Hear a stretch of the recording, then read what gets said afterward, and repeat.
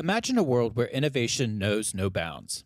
At BAE Systems Fast Labs, we're pioneering advanced technology and defense research, shaping the future of safety and security. Explore our website to uncover a realm of cutting-edge projects, collaborations, and visionary thinkers. Whether you're a tech enthusiast, a defender of freedom, or just curious, Fast Labs is where groundbreaking solutions are born. Join us and be part of the future today. Visit www.baesystems.com/fastlabs.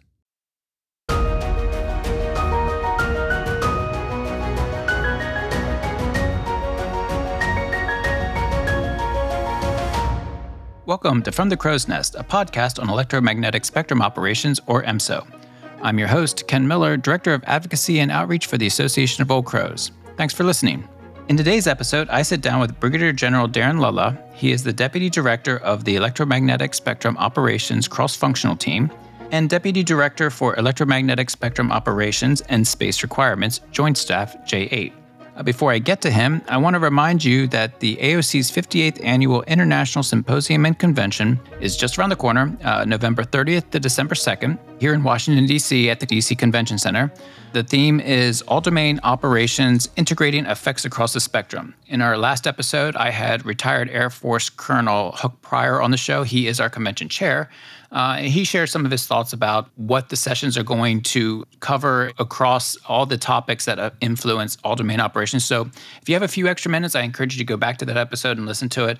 Some good content on what to expect at the show, but we hope to see you there.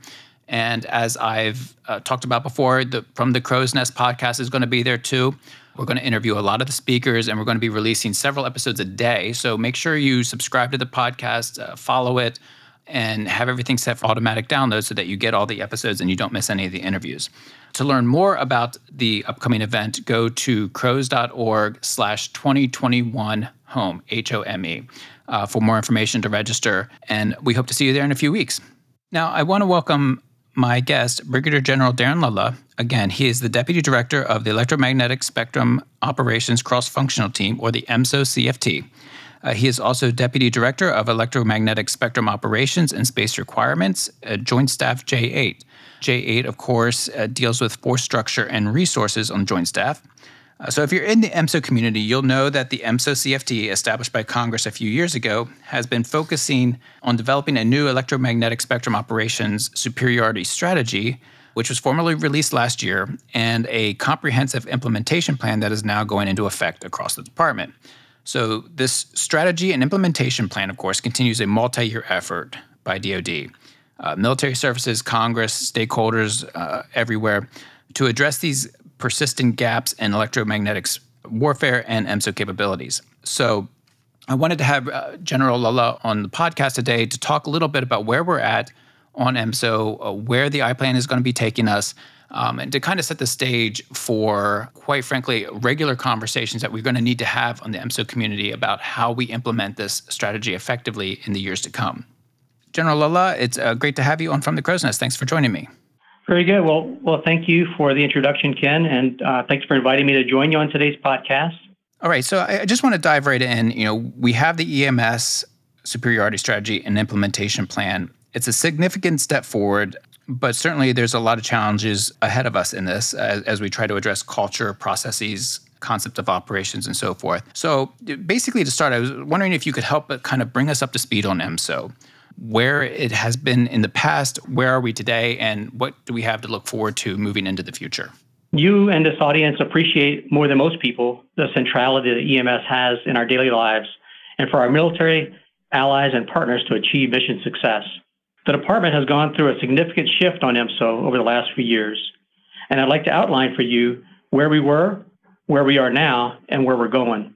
In the past, DoD EMS efforts were disjointed, unsynchronized, and stovepiped. DoD had three core root challenges requiring cultural and structural changes within the services, OSD, the Joint Staff, and the combatant commands. Governance was independent, processes were segregated by service, and EMS prioritization was treated as a warfighting enabler, not as a warfighting capability. Over the past several years, we've seen multiple studies affirming the need to prioritize EMS issues and do better. In response to this, and to congressional direction, the Secretary established the EMSO CFT with the Vice Chairman of the Joint Chiefs of Staff as the senior designated official 2 years ago to take bold action across the DoD to regain U.S. dominance in the electromagnetic spectrum. Last year, the CFT led the drafting and coordination, and the Secretary signed the Electromagnetic Spectrum Superiority Strategy. The strategy's vision is freedom of action in the EMS at the time, place, and parameters of our choosing, and having the ability to deny this to our adversaries in a conflict. Additionally, the Joint Staff published Joint Pub 3TAC 85 on Joint Electromagnetic Spectrum Operations, or GEMS. The impact was combining electromagnetic warfare and spectrum management into one strategy and doctrine for the first time. This created a fires and maneuvers approach to EMSO. EMSO being all coordinated military actions to exploit, attack, protect, and manage the electromagnetic environment. At present, we're working to normalize EMSO for DoD, both in structural and cultural changes. This means pulling EMSO activities out of stovepipes and approaching it holistically, as well as prioritizing EMSO into existing department processes. To accomplish this, the CFT also led the drafting and coordination, and the Secretary signed the EMS Superiority Strategy's Implementation Plan, or I-Plan, in July of this year. The impact was a new integrated DoD-wide EMS enterprise approach to fight stovepipes and achieve EMS superiority. The I-Plan is driving doctrine, organization, training, material solutions, logistics, personnel, facilities, and policy, or .mil PFP changes. The I-Plan is the tool for these changes to bring the strategy's vision to fruition and achieve capability overmatch for strategic advantage in this era of strategic competition. Because the EMS superiority underwrites joint warfighting concepts and multi-domain operations, it involves and affects OSD, Joint Staff, the services, and combatant commands, and they all have an important role in the I-Plan. A lot of people have asked me about the DoD releasing the I-Plan, but because it's classified, I won't go into details other than to note a few high-level aspects. First, the I-Plan is the Secretary's authoritative tasking to every DoD organization with an EMS stake. No one can fix this challenge alone. If that were the case, we never would have needed the CFT to force change. Second, the I-Plan directs oversight and governance. The Vice Chairman of the Joint Chiefs of Staff is the senior designated official, but the Secretary recently determined that the DoD CIO is best positioned and resourced to execute long-term I-Plan oversight. CIO will assume I-Plan oversight in the fall of this year. Third, the I-Plan outlines a framework to drive EMS investments prioritization through the development of an EMS Enterprise Capability Planning Guidance, or CPG. Finally, the I-Plan identified EMS Enterprise workforce development and sustainment requirements. The EMSO CFT recently finished an EMS workforce study where we found gaps in EMS expertise and provided recommendations to prioritize total force EMS readiness. In the future, successful I-Plan execution will result in EMS enterprise normalization in the DoD. The totality of these efforts and their strategic impact across the EMSO portfolio, to include technology, infrastructure, readiness, workforce, partnerships, and governance, will shape the future of DoD. Done correctly, this new approach will result in an enduring EMS enterprise with integrated governance, holistic processes across DoD, and EMS prioritization as a warfighting capability. Thank you for the good summary, General Lillo.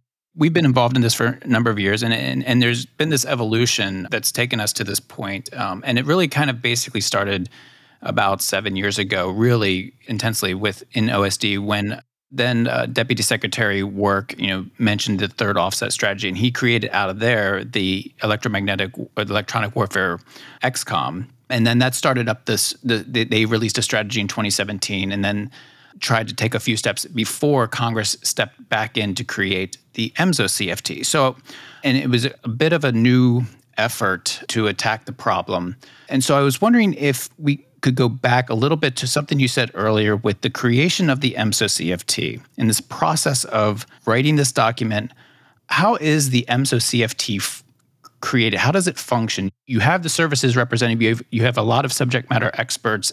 How do they inform the leadership about what DoD needs to do to address some of these gaps? The EMSO CFT was created in February of 2019 as a result of the 2019 National Defense Authorization Act by then Acting Secretary Shanahan. And his tasker to us was to regain U.S. dominance in the electromagnetic spectrum. The primary mechanism that the CFT is using to accomplish this department-wide task is through a secretary-level strategy and implementation plan. So to that end, the CFT led the drafting, coordination, and staffing of the 2020 DoD EMS security strategy, as you know, and the corresponding 2021 implementation plan, or I-plan. And we worked with over 150 subject matter experts throughout the department to incorporate their different perspectives, and we used traditional processes to get the secretary's signature. Now, to the question about the different members of the CFT, I consistently encourage all of the members of the CFT, because I don't have any what I would call permanent staff, permanent billets. They are all assigned to the CFT by virtue of the establishment memo by the secretary. So I work with the various components to get members for the CFT, and I encourage those members to stay connected with their parent organizations. So that's really one of the strengths of the CFT, is the ability to have that reach back to all the components in the DoD and provide that department-wide perspective. And then, with the EWXCOM, of course, that's in ANS and in the Office of Secretary of Defense. And so how do you work with that body, which also, obviously is a very important part of this broader effort to address EMSO capability? How do you work with them? And then kind of related to that, obviously, in the congressional law that you cited, there were a number of CFTs created, and there have been over the last few years. There's the JADC2 CFT, and there's a number of other cross-function teams. How do you work with those? And is there regular interface? Because you can't talk about EMSO without talking about some of these other missions. They all are related. Yeah. Okay. So I'll take those in order. So the CFT, as I mentioned, is a secretary-created organization in OSD with the vice chairman and as the senior designated official. We have staff from across the department, whereas the EWXCOM is an advisory board that is the principal forum within DoD to inform, coordinate, and evaluate EW matters to maintain a strong technological advantage in the U.S. capabilities. It has two co-chairs, the vice chairman and the undersecretary for acquisition sustainment. Those are the two co-chairs for the EWXCOM. One of their focuses is on investments to ensure that DoD is properly coordinated in our EW investments and EMSO investments. I attend the EWXCOM regularly and its lower level board, the EWCT, to ensure that we're synchronized. Now, turning to the second half of the question, which was about the various other CFTs. Since the EMSO CFT was established, DoD, as you mentioned, created a number of other CFTs to prioritize those cross-cutting issues like EMS, which is one of the benefits of the CFTs is kind of looking at those cross-cutting issues. The EMS is kind of fundamental in that it's an important enabler for all of them.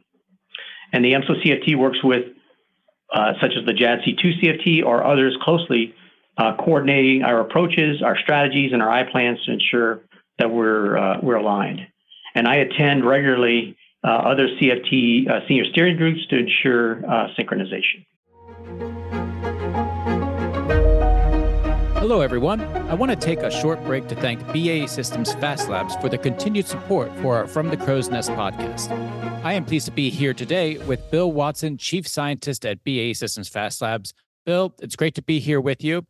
Now, BAE Systems Fast Labs is BAE Systems Research and Development and Production Organization. Can you tell us a little bit about Fast Labs as well as your background? Yes, and thank you for having me. BAE Systems Fast Labs is dedicated to innovating disruptive next-generation solutions for the critical defense and intelligence challenges. Of course, electronic warfare is one of our key focus areas, but in addition to that, we also do research in autonomy and AI, sensing and response, advanced microelectronics, communications, and navigation. I've been working in the RF, that is radio frequency research community, for over 20 years, a short time in the United States Air Force, followed by specific research and development. My work in the last 20 years has been singularly focused on DARPA research, and within the last 10 years at BAE Systems Fast Labs specifically. Technology we work on spans sensor processing to high-level sense making, up to tactical and operational level autonomy and decision-making support. And one of the key differentiators about BA Fast Labs is the research that we do is intended to find its way to benefit the warfighter. This has been an important topic through many of our recent episodes here on From the Crow's Nest. Can you talk a little bit more about that technology? And for our audience, how does it change or affect our EW capabilities that we're trying to field? In our work with leading DoD customers like DARPA or AFRL, we focus on developing technologies that will advance future solutions, from overcoming today's challenges to developing technologies never before thought to be possible. We then transition our technology to fieldable products to benefit our warfighters through partnership with BA Systems, Electronic Systems product lines.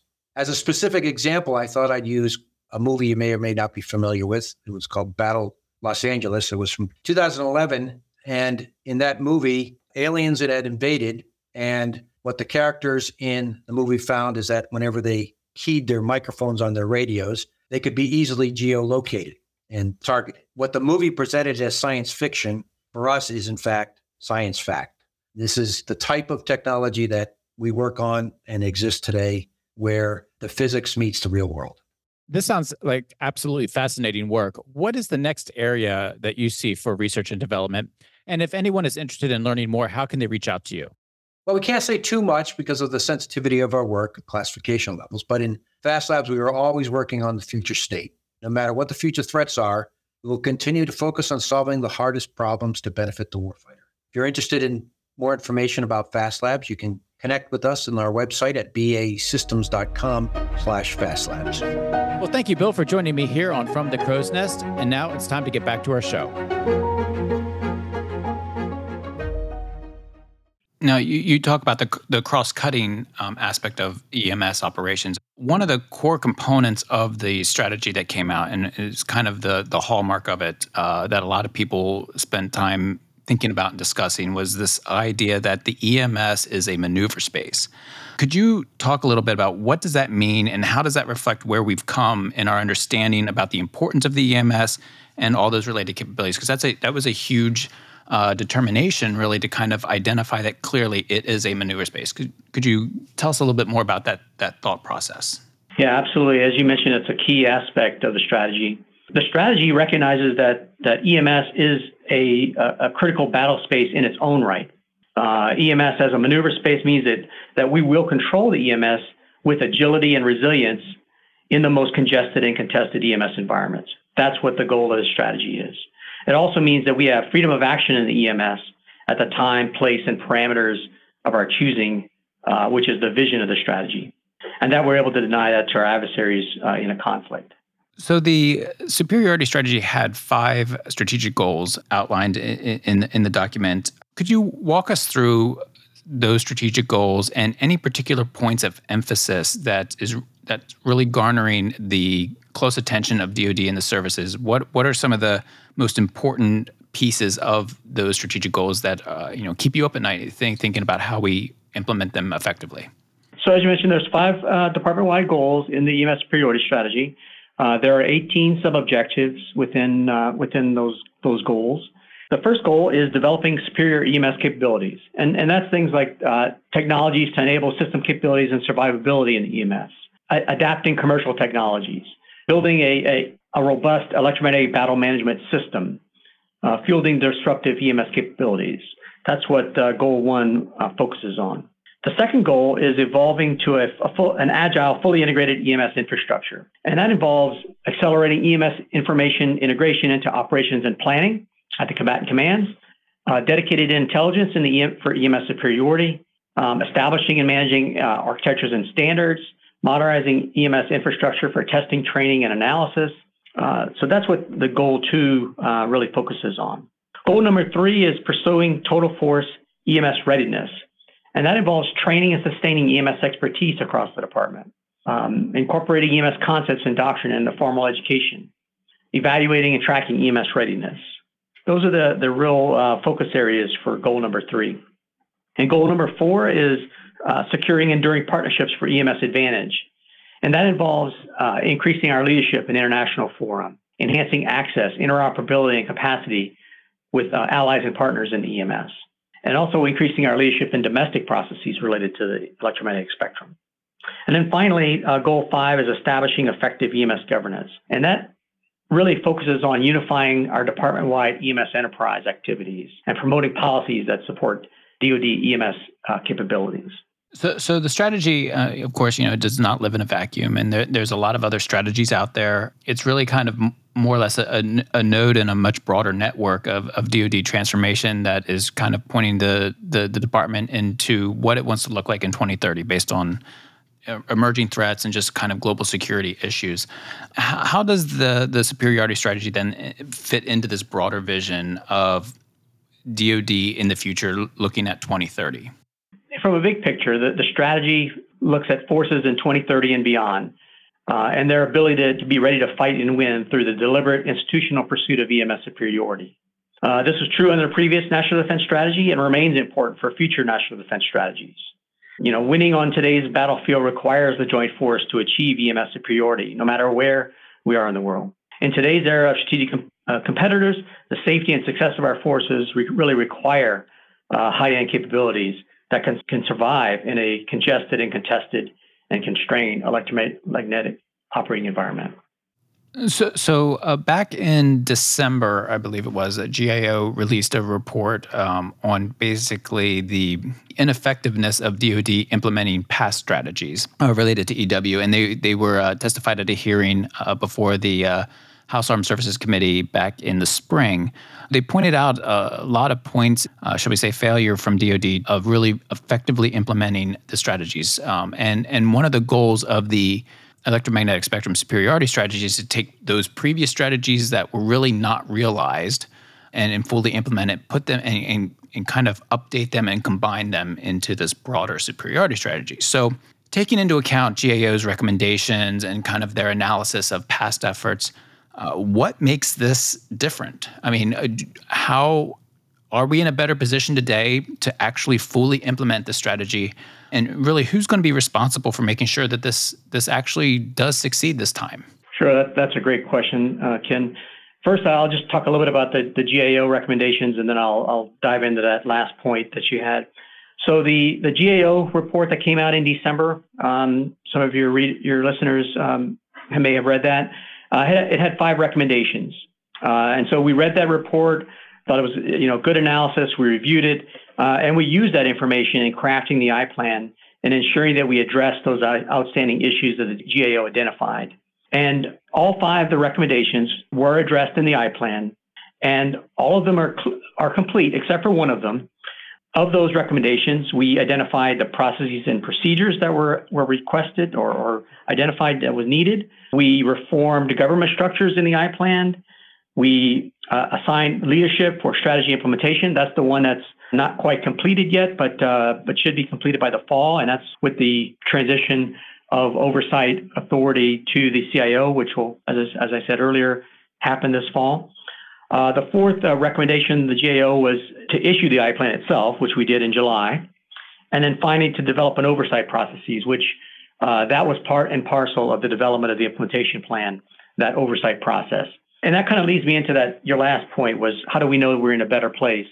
It wasn't just an implementation plan with tasks for individual agencies around the department. It was also the oversight processes.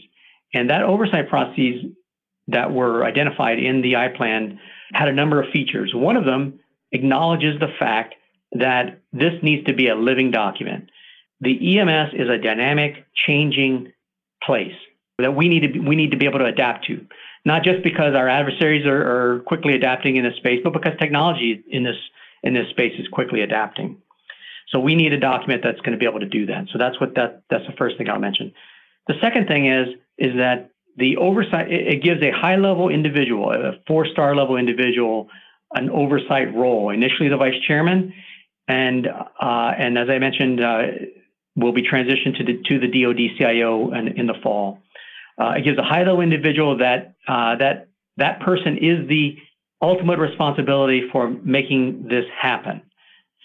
And finally, it requires that individual to give the SecDef a quarterly update on progress.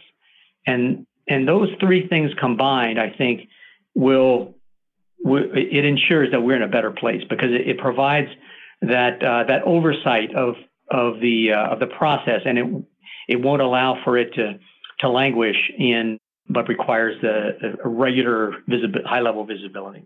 Now, I've said on the show numerous times, listeners may be tired of me even saying it, but I've always said that the EMS is really the backbone of everything we want to do from a joint force perspective in operations. You need to have that access to the spectrum at the time, place, and for the duration that you need. So you need that superiority. If you don't have it, you can't do anything. At least you can't do anything effectively. And so it's, in our view, it's just absolutely so important that we get this right. And yet there's still a lot of discussion. I mean, there's not, the EMSO community is very diverse in terms of how we think about these problems. So as you're starting to talk about this more and getting out into our community, I know that you just spoke at a AOC conference a month ago or so. What are some of the things that you're hearing in terms of from the EMSO community? What are some of the things that we are unified on, and what are some of the misconceptions that as a community we have to kind of figure out, because we have to be all on the same page moving forward? Not just the CFT, not just CIO, not just US Stratcom, industry, academia, associations, we all have to be on the same page.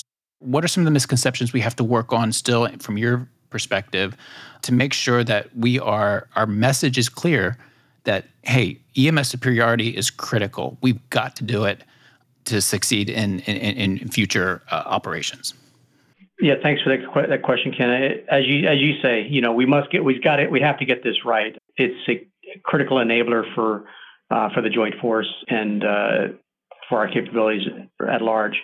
I'd say, the forums like this, where we're getting the message out to everyone on the importance of this strategy and implementation plan. We are doing due diligence within the department to ensure that these tasks are being taken seriously by all of the stakeholders and OPRs.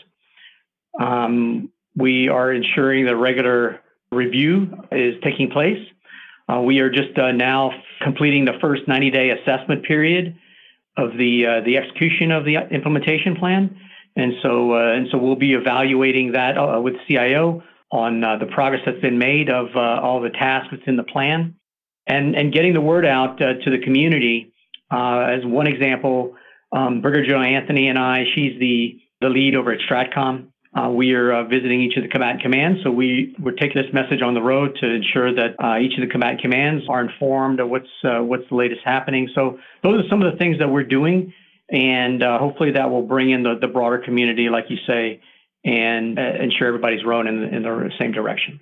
Yeah, and you mentioned getting out into the community. One of the things that seems to be a continual issue that we need to address is this question of, do we have enough people and enough of the right people to be able to successfully implement the strategy, the I-plan? Where are we on the workforce issue? I mean, what do we need to do to get the right people, and both in terms of quality and quantity out there? Because in many cases, there's just a dearth of people who really understand this issue.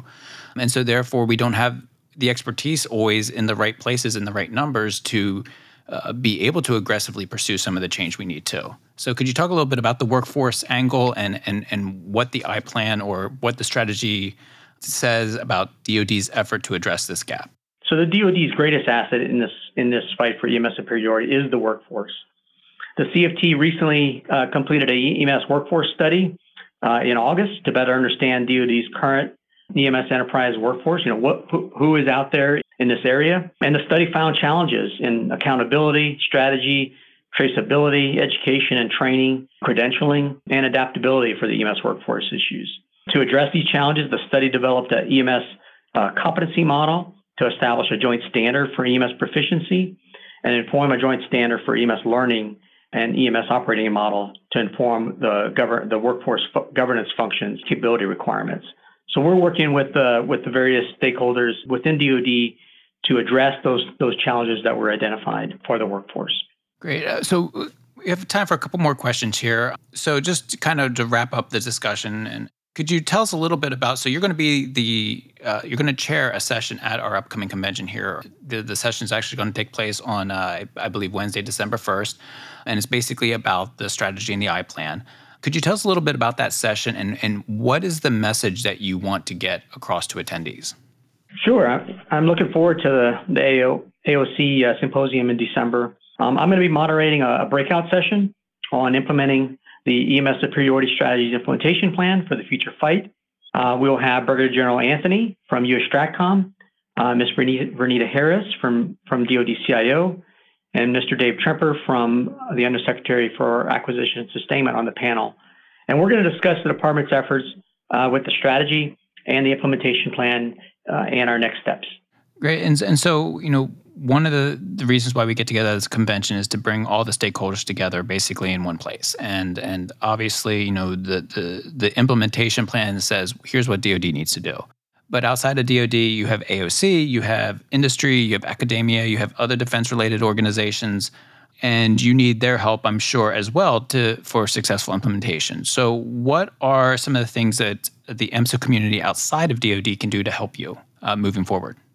We would love for there to be more support from think tanks, from media, in advancing the message that DoD is prioritizing EMS superiority and taking clear steps to drive those structural and cultural changes in DoD to get this right. I talked a little bit about those aspects earlier.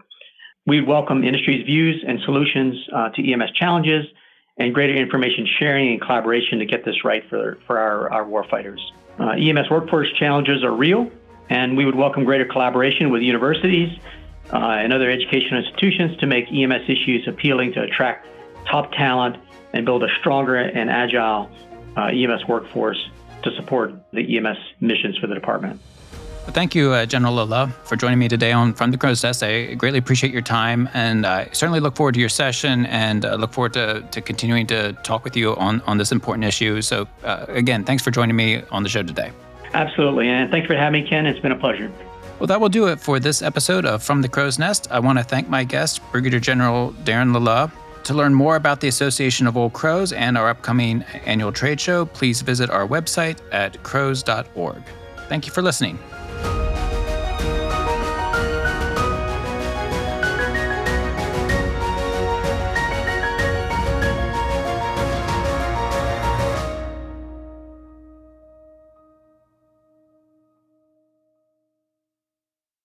FAST Labs, powered by BAE Systems, is at the forefront of advanced technology and defense research, development, and production. They're pushing boundaries, breaking barriers, and innovating for a safer world.